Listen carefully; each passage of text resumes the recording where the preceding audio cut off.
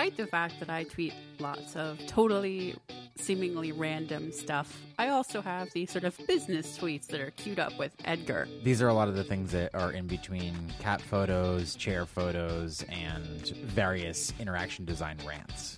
And rants about other things. But yes, I don't really see Twitter as a business development tool, but I occasionally like to tweet things that are relevant to my business interests. So I sorted all my tweets ever by how many retweets and likes and stuff they got, and then I put them in a schedule. I repeatedly tweet, probably about once a week, that 1,000 customers is less risky than one employer. Right.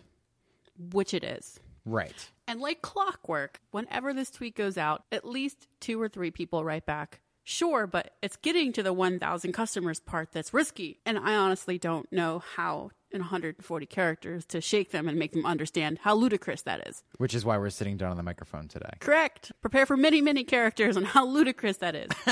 All right, so let's unpack that a little bit. When people see 1,000 customers, I can only assume that they look at that and say, well, that's a big number. I might not be able to hit that. That's risky. Whereas they know they can get a job because they've gotten jobs before and they know how getting a job works. Or a lot of people don't even see getting a job as selling themselves. Like they don't see it on the sales spectrum. You are correct. And of course they are wrong. It is actually pretty impressive to go into a business and say, you should give me $60,000 this year. And yet people do it on the regular and they don't think anything of it after the first couple times, which are terrifying. But it is actually risky because that one person can say no and that's it. They can also say yes and then change their mind when some other variable in the business changes or they're not happy with your performance. So we're talking about actual risk, about placement of liability. A single source of income is actually a larger liability than the exact same amount of income distributed across 10 people, 100 people, 1,000 people. One connection to your financial livelihood is easier to snip than 100 or 1,000 for sure. But people don't look at it that way because they look at having a job as the thing that everybody does. And so it seems safe just because they never question it until they wake up one day and get laid off and they don't have enough money in savings and they realize that they're in deep shit. So if we think about people's reaction to this tweet of yours, essentially suggesting that it is less risky, their reaction sounds to me a lot like I'm afraid versus anything to do with actual risk. Right. I can only assume that if they actually sat down and thought about it, that they wouldn't tweet that. Because what I write is objectively true, that 1,000 customers is a much safer position than one. But people categorically don't think before they type words into Twitter and press send. I know, which is why we probably shouldn't bother discussing this at all. But it makes me so irritated. But so, I mean, it's interesting. We can tackle this in so many different ways. I mean, one of the ways that I describe what is different between selling yourself once to get a job and learning how to sell products is the sort of the spectrum between where you have to convince one person through one or maybe a series of conversations that you have what they need, but you also have the ability to listen to what they need and sort of modify your response. So you're saying it's because you can react live to the situation? I think people that are good at job interviews are good at two things: doing at least a little bit of research beforehand to be able to go in and say, I understand what the company is and therefore I know what I can bring to you. Right.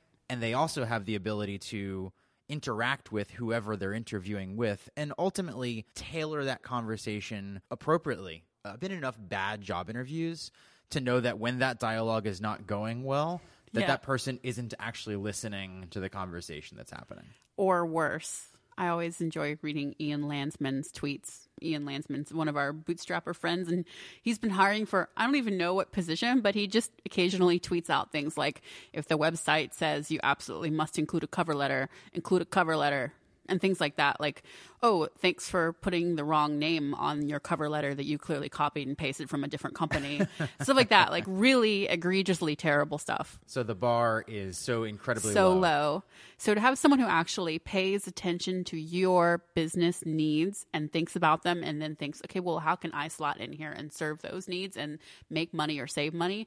I mean, as someone who hires people, that's That's magical. Agreed. So there's a second stage in this, and this is one that I can think of very personally as people viewing as risky, is when you go from having a single job to being a freelancer or a consultant. Yeah. So when people find out about my background, my history, my story, and they hear about the part where I quit my job to become a freelancer, they ask, was that a tough decision?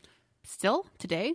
To this day. Really? And forever. And I get why, because when I think back to the time when I came home from work and I told my girlfriend at the time, who we were living together, I said, I think I'm going to quit my job and do the stuff that I do nights and weekends full time. And her initial response was, oh my God, we're going to live in a box on the side of the road.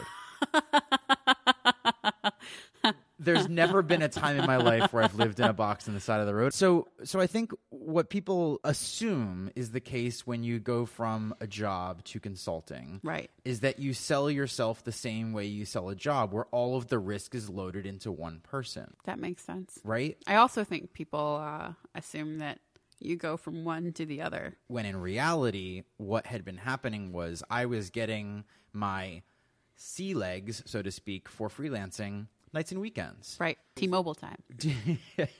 So what I was doing was some arithmetic saying, if I can make this much money in essentially my off work time, and I'm not even really working all that hard at it, how much could I make if I had enough time and energy to actually put effort into it on a full-time basis? And that's arithmetic. I agree. That is called math. And the arithmetic led me to, there are very good odds that I can do this full-time and make as much or more money than I'm making full-time. It's a different kind of work, for sure, but I'd already proven to myself that I could do it. Right. And I think that's where people perceive risk, is if they've never done it before, they don't trust themselves enough to say that I can do it.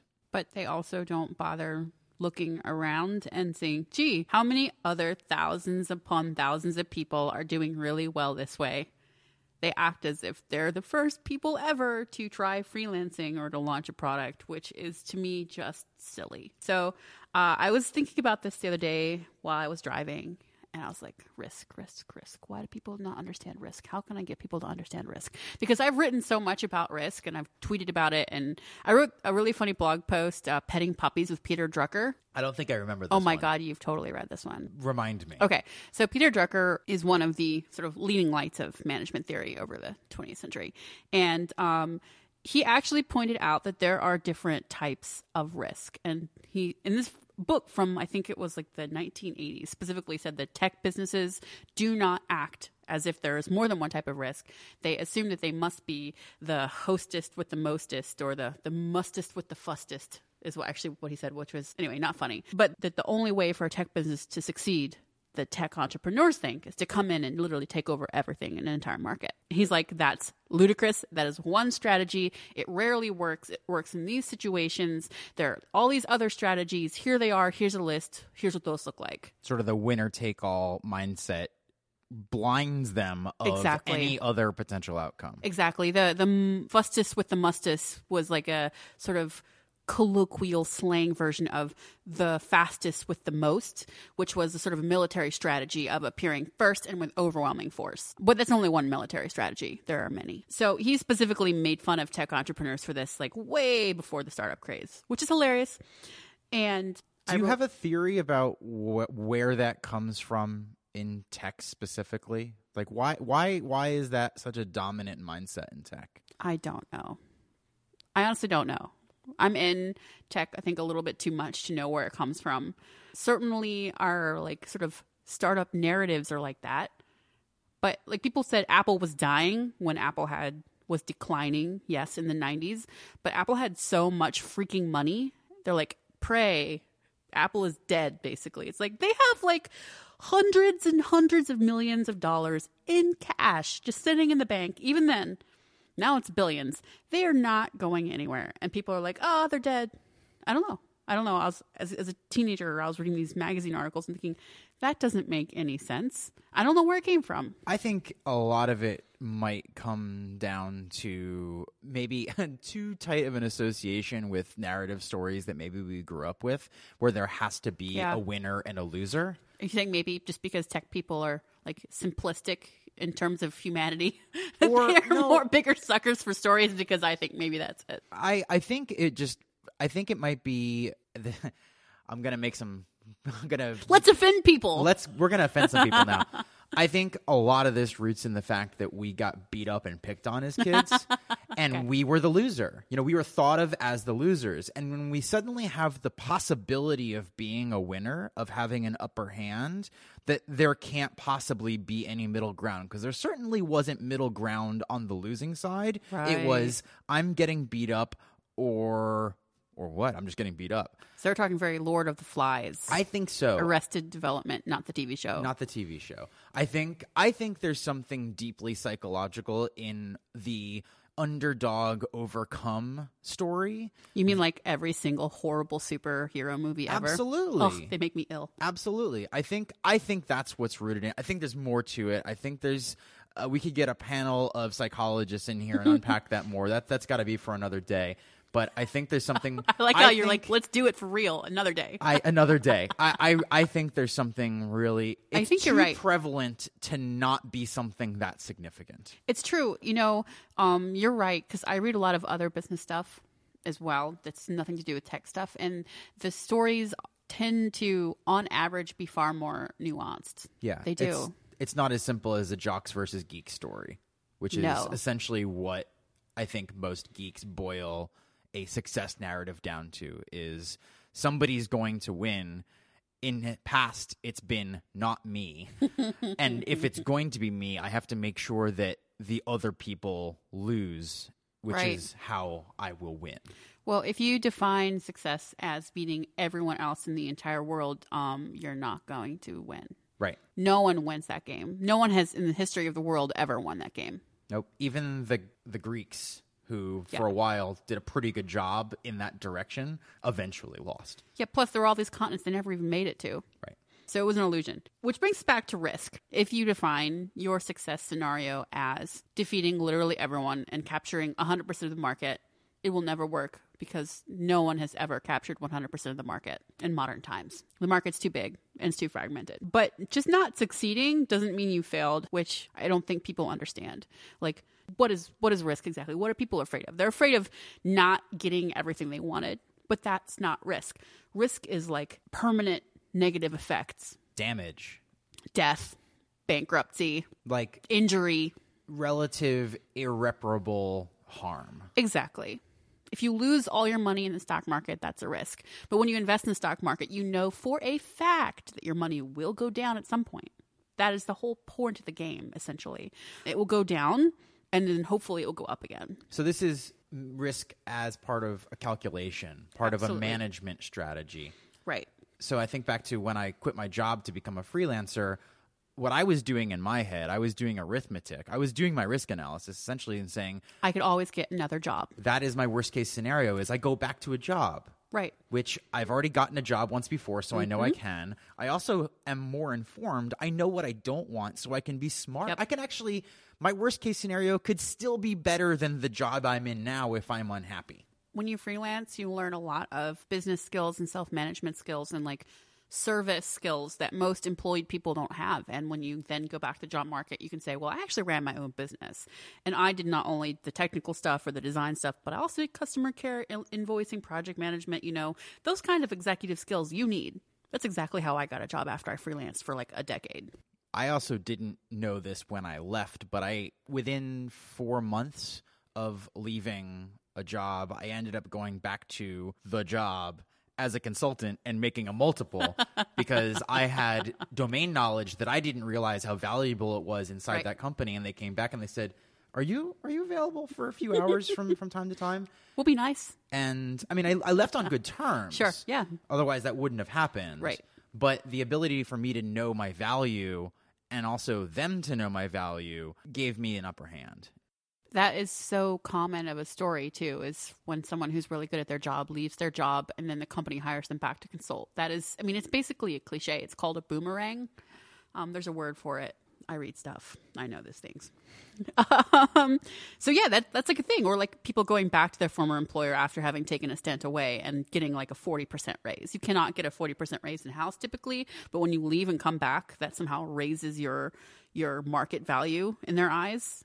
And I mean, there are all these strategies you could do to be smart about it. But people do stupid stuff. They set themselves up for failure, and then they fail, and they're like, it's because it was risky. It's like, no, it's because you made stupid choices. Let's be honest. Which is, I mean, there are a lot of scary things in this world. You, the listener, have you ever Googled the most dangerous room in the house? It's probably not the boiler room. I would actually imagine the kitchen, because there's things that can catch on fire. Yeah, or cut you or burn you. I mean, I burned myself on my oven a bunch of times. I'm going to guess, though, that it's not the kitchen. It's not the kitchen. 22 million people in America every year are injured in their bathroom, resulting in 250,000 emergency room visits. What the hell About are you people doing in your 15% of people are bathrooms? admitted to the hospital after these emergency visits. So we're talking 50, 60,000 people admitted to the ER because of the bathroom. Apparently, most are slip and fall in the bathtub. Okay, that for makes example. sense. You can kill yourself by slipping in the shower. Like, you really can. Young, healthy people can die from slipping in the bathtub or shower. Crack your head on the tile or something. And you could drown or give yourself Concussion. yeah, or worse. People fall and break their hips. Elderly people.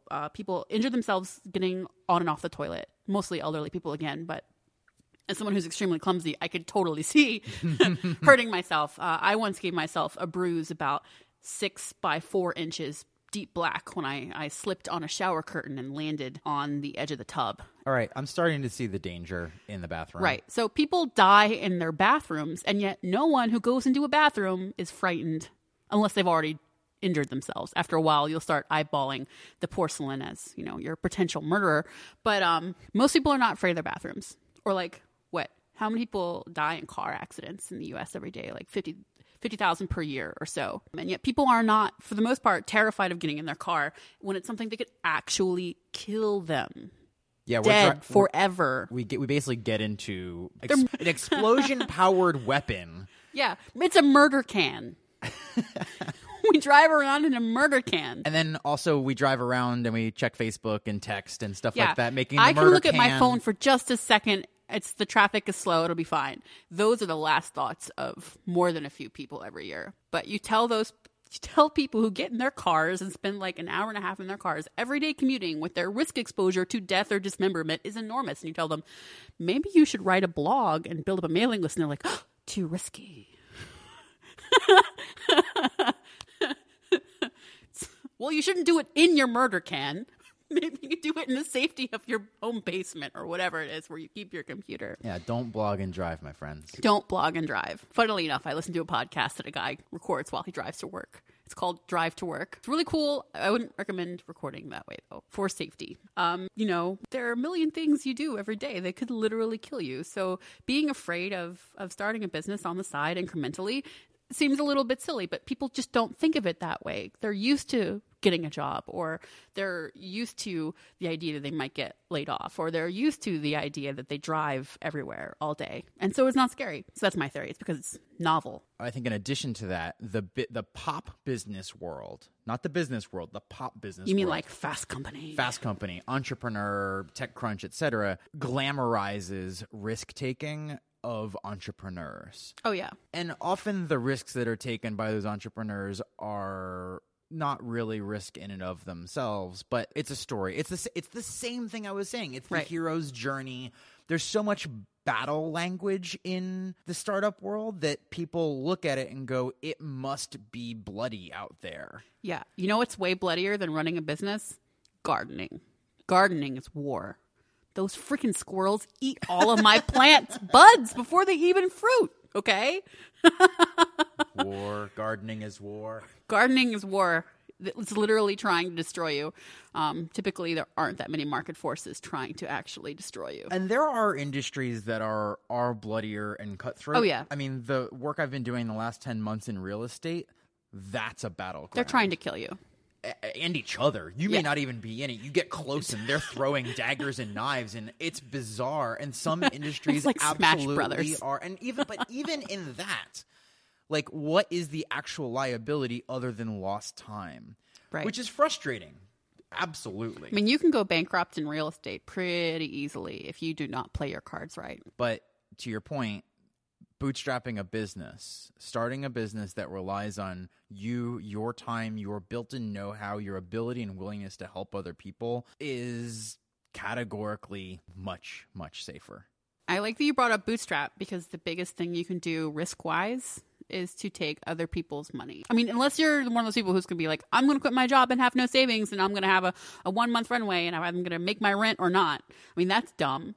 But the second most dumb thing you can do is take money from other people. Because you're setting up an expectation before you've even started, in most cases, of what success needs to look like in order for you to be able to succeed. And you don't get to change it because it's someone else's idea of success. And by the way, they bought you or a share of you. And then you have to deliver. Or potentially they could kill your business without your permission. So in all of these cases, actual risk comes down to a measurable outcome that is outside of your control, like the odds of something bad happening, regardless of anything you do. Something, the bullet is hurtling towards you. It's going to hit you if you don't move fast enough. The trick here is to choose things where you can see the bullet coming long before and get out of the way. Or never be in the path of the bullet. I was going to say, I don't think there's always a bullet. I think sometimes people go super fast and they set up a gun and they pull the trigger, and then they run in front of the gun. Whereas I'm like, I don't touch guns. Guns are dangerous. I mean, in real life, I actually do occasionally touch guns. I've gone skeet shooting and shot pistols and stuff. I don't own them. Right. But in my business, everything I do is low risk exposure. And I think people don't believe me when I say that. I actually hate real risk. I loathe it. That's why I run my own business. People don't get that. What's a thing that people assume that you do that is risky that you actually know is not risky? Let's see. So I think people don't understand why I curse in writing and Twitter and public talks and stuff. They think that I might turn people off, but I'm not actually concerned if I turn people off. That's not a risk to me. That's just the nature of doing business. And to me, a much bigger risk is spending my entire life trying to fake a persona that would be extra effort and that I wouldn't like. That's a real risk. And that nobody would connect with. Right. Yeah. Feeling disconnected because you have to be fake sucks. So I never want to do that again in my life. So I say whatever I want, pretty much. There are things I don't say, secrets. I don't reveal private facts about individuals, etc. But I'm not worried about cursing, or if some people think that my responses are brusque or shutting down Charm, people thought was crazy. So quick background, my husband and I started a second software as a service called Charm for customer support and relationship management, not sales, actual customer relationship management. It was awesome. And we were having intense trouble keeping it going because it was so demanding. A customer support tool has to be online all the time. And to make it work the way I designed it was technically quite difficult. And so we actually chose not to run the business. We chose to gracefully shut it down. And people could not freaking believe that. They lost their minds. Not our customers. Our customers understood. I explained it to them and gave them back their money. People on Hacker News and stuff had all these conspiracy theories why we were really doing it. They could not comprehend that our reputations would not be horribly damaged and that people wouldn't hate us and that we wouldn't fail at life just because we were shutting down a product that didn't work for us. You just said something really interesting that I think plays into people's sort of broken risk calculation is reputation. Right. The example you gave is people's unwillingness to hit publish on a blog post to build a mailing list.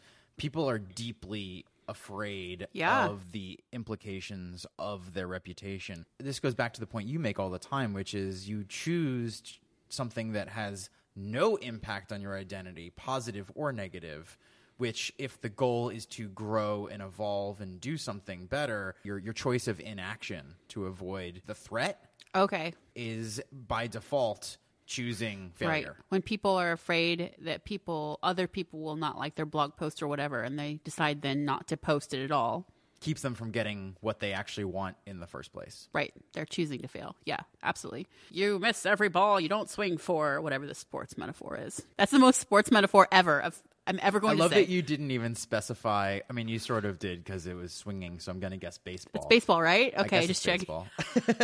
What is it? You strike out every time you don't swing or something? I don't know. I actually baseball. think the funny thing is I'm pretty sure it was a Michael Jordan basketball quote that you turned into a baseball quote. No, I've definitely heard swing. You don't swing it in basketball, right? I'm just checking. No, you don't. Okay. I believe you miss 100% of the shots you don't take. That's and I'm right. pretty sure it was Michael Jordan in basketball. Yay. I am 100% track record of getting sports wrong. That's a risk I take. That's a risk you take. So we've talked about a couple of things that we do to manage our risk, because I think that's what this is about. Absolutely. It's deliberately like designing your risk profile. So again, to my example of leaving a job to become a freelancer, it was calculated. It was the worst case scenario is I can't survive freelancing, and so I go get a job, which protects me from the theoretical worst case scenario, which is I live in a box on the side of the road. There would have to be a lot of other failure cascades, though, before you actually literally ended up in a box, though. Yeah, I imagine there would be a drug addiction somewhere along the way. They would take you Yeah, that like far. your parents would have to disown you or something for something. Right. And they haven't done it yet, so it'll probably have to be something pretty big. He's nodding. You can't tell. You have to look at what the real risks are. And so people bat about statistics like, 96% of all new businesses fail. But if you Google those statistics, you'll find actually that a lot of people don't agree with them at all. Profile changes over time, and it changes dramatically based on what industry, and it changes dramatically again based on what type of business and the business structure and the age of the business and so on. And like these facts aren't facts. Most facts aren't. They're just opinions that are ladled with some data. So you do some research and find out what is actually the likelihood of dramatic failure or risk or injury or bankruptcy or lawsuits. And where possible, avoid that. So, for example, before you decide to create a business on the side, check the contract you signed with your employer. That is an element of risk people forget all the time. Now, a real risk is that you might build a business and then discover that your employer owns it, at least in the United States. So you need to check your employment contract. Comparing that to a perceived risk of if I put something out there, people will tell me how terrible everyone I am or will something like hate that. me across the entire internet. I mean, you have to get comfortable with the feeling that you've done something not as good as you could have. That's just the way that life is, period. So are you likely to end up in a box? No. Is your business likely to kill you? Exceedingly unlikely. I mean, if your business is, bootstrapped murder bots, then maybe. You're far more likely to die as a pizza delivery boy than you are writing ebooks, let's be honest. It's unlikely that you'll be sued into the ground for selling ebooks or time tracking software or whatever little thing that you start. If you write blog posts and people don't like them, they will not show up at your house and stone you. If people do not sign up for your mailing list, you will not be evicted from your home. So you just basically get realistic about what the consequences are. And where possible, avoid the actual risks. Don't take out business loans. Don't start a business on credit cards. Do not violate your employment contract. Do not sell things that are dangerous. Do not become a drug dealer unless you're in a state where it's legal. In which case, go for it. It's basic stuff. I think the other side of it is when there is a risk that can be taken, see how much of the outcome of that risk is in your control. I think that's a little more of an advanced technique and maybe something you work up to, but looking at it and saying, how much influence over the outcome do I actually have? Right. Actually, I think a good metaphor for that is the conference that we run. That's a great example. Right. So when you run a conference, you run the risk that, for example, all of your speakers might not show up. You run the risk that you don't sell enough tickets to cover the prepaid cost of a venue. Also true. Or that someone falls and breaks a leg and sues you, for example. Like there's a bunch of things that can really screw up your life if you run a conference. And so with our conference, we actually were just about to sign the contract on a venue for the first time we hosted here in Philly. And I called you and said... I was actually at a conference. You're at a conference. I forgot that part. I was literally about to write the check. I wrote out $5,000 for the deposit for the $40,000 venue catering bill. And I was like, why are we doing this after we'd fought so long to get them to give us a freaking date? And I was about to secure that date. And I called Alex and I said, do we really want to do it this way? Because that $5,000 was like risk incarnate to me. And the idea that we would then have to commit to spending $40,000 at this hotel to host our event. It wasn't the $5,000. It was what came next. Right. It was the commitment. And being actually risk averse, I was like, I don't want to commit to spending $40,000 at a hotel. That feels wrong. And so I was going to call my Lifeline. And we agreed instead that we would host it at my office, which worked out splendidly and was essentially free. It also gave us a new set of constraints that allowed us to remove additional other risks. Absolutely. Including time commitments from both of us and our respective teams. It basically made something that people assume that running a conference is a very difficult thing, and it certainly can be. But we very actively chose conference on easy mode. Yes. In all of the ways that typically make it a painful experience. You know, so many of my friends run events that are truly excellent. Yes. But the first thing they say at the after party is, I'm never doing that I'm again. never doing that again. And then they do. And they always do because our memories for those things are so terrible. But we wanted to avoid that entirely and actually be able to enjoy the event that we were producing during the event. And that became the new framework for creating an experience that would not just be beneficial for our attendees, but make it worth it to us. And that's the kind of thing where you can take a passive choice of running a conference and then assume all of the risk that comes with running a conference. You can make an active decision to say, well, what if we ran something that is kind of risky in a less risky way? Right. The assumption is that a conference has a professional venue, and that is an element of risk because you don't know how the venue runs their stuff or whatever. You have no idea. You have no guarantees that everything will work out. I've been to multiple extremely expensive and professional conferences where, for example, the internet stopped working and my audio went out as a speaker. That happens. That's a pretty common situation. It's common. And people pay hundreds of thousands of dollars for these venues, and that still happens. So we took when you run a conference, you do X. And we're like, hold on a second, stop. How can we reduce the number of parts here? How can we make this easier? How can we make this actually less risky? And the same thing is true when you start a business. People think, you have to save up 3 months of runway and then quit your job and then build your plane on the way down, or whatever the metaphor is. What is the metaphor? X on the way down? Build a parachute? That makes more sense. Change engines in mid-flight, build your engine. I don't know. There's some sort of aeronautics metaphor there also. Amy, queen of the metaphors. Not today. Nope, never.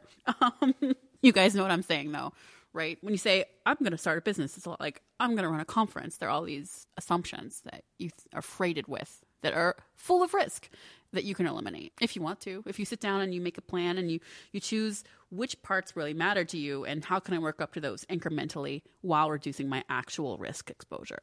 I think this all really just ties back to that original tweet, right? Yeah. Which is this notion of having 1,000 customers is riskier than having one employer. And I think we've done a good job of, in far greater than 140 characters, debunking that.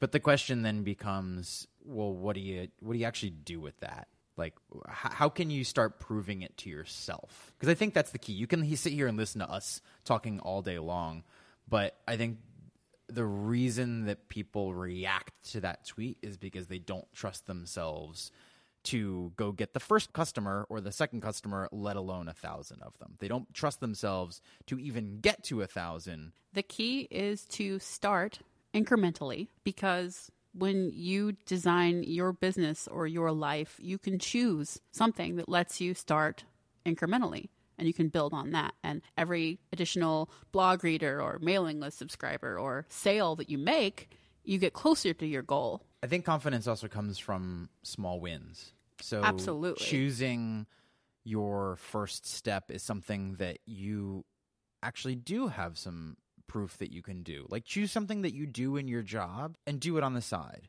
Talk about something you've already talked about and people understood it after you said it, and turn it into a blog post and hit publish. Or take an email or tutorial or something you put together and put it out under your own name. And when you press the publish button and you realize that the skies don't come crashing down on you, and that people don't break into your house and murder you in your sleep, you learn that maybe I can do that again. Absolutely. And it's gonna feel weird the first time you do it. Like that hesitation, totally natural, totally normal. I think it's Simon Sinek in his second book, Leaders Eat Last, talks about sort of the chemical releases in our body when good things are happening and when bad things are happening. The chemical reactions in our body that make us feel like that knot in our stomach when something bad is about to happen evolved as a protective measure when we heard actual threats like a saber-toothed tiger or a bear, right? And so our bodies evolved to react to these potentially risky situations. And if it feels bad, we would run away. Flee. The issue is our body doesn't know the difference between hitting publish on a blog post and a saber-toothed tiger. And so we react as if it's the same amount of danger. We can't tell the difference. So recognizing that feeling in your body is a totally natural reaction, but then saying, I don't care. I'm going to do it anyway. And then earning the trust in yourself by doing it and realizing that saber-toothed tiger doesn't jump out of your computer screen and eat your face off, that you could do it again and again and again and again and again and again. Because, those 1,000 customers aren't going to show up on day one. It's 1, then 2, then 3, then 5, and so on and so on and so on. So you're going to have to be able to do it lots of times. So the best place to start is now. The biggest risk is to do nothing, but I'd also like to add that feeling of fear does go away. It gets less and less. Maybe not ever entirely. Like occasionally when I launch something, I think, maybe people won't like this time. And you know what? Sometimes they don't. That's okay. I'm not actually scared of it. It's just I don't actually know the future kind of feeling. And you don't lose when they don't like it. Correct. Just the time I spent to create it. That's it. And then I learn something valuable about my market every time. So I'm going to say it again. The biggest risk is to do nothing.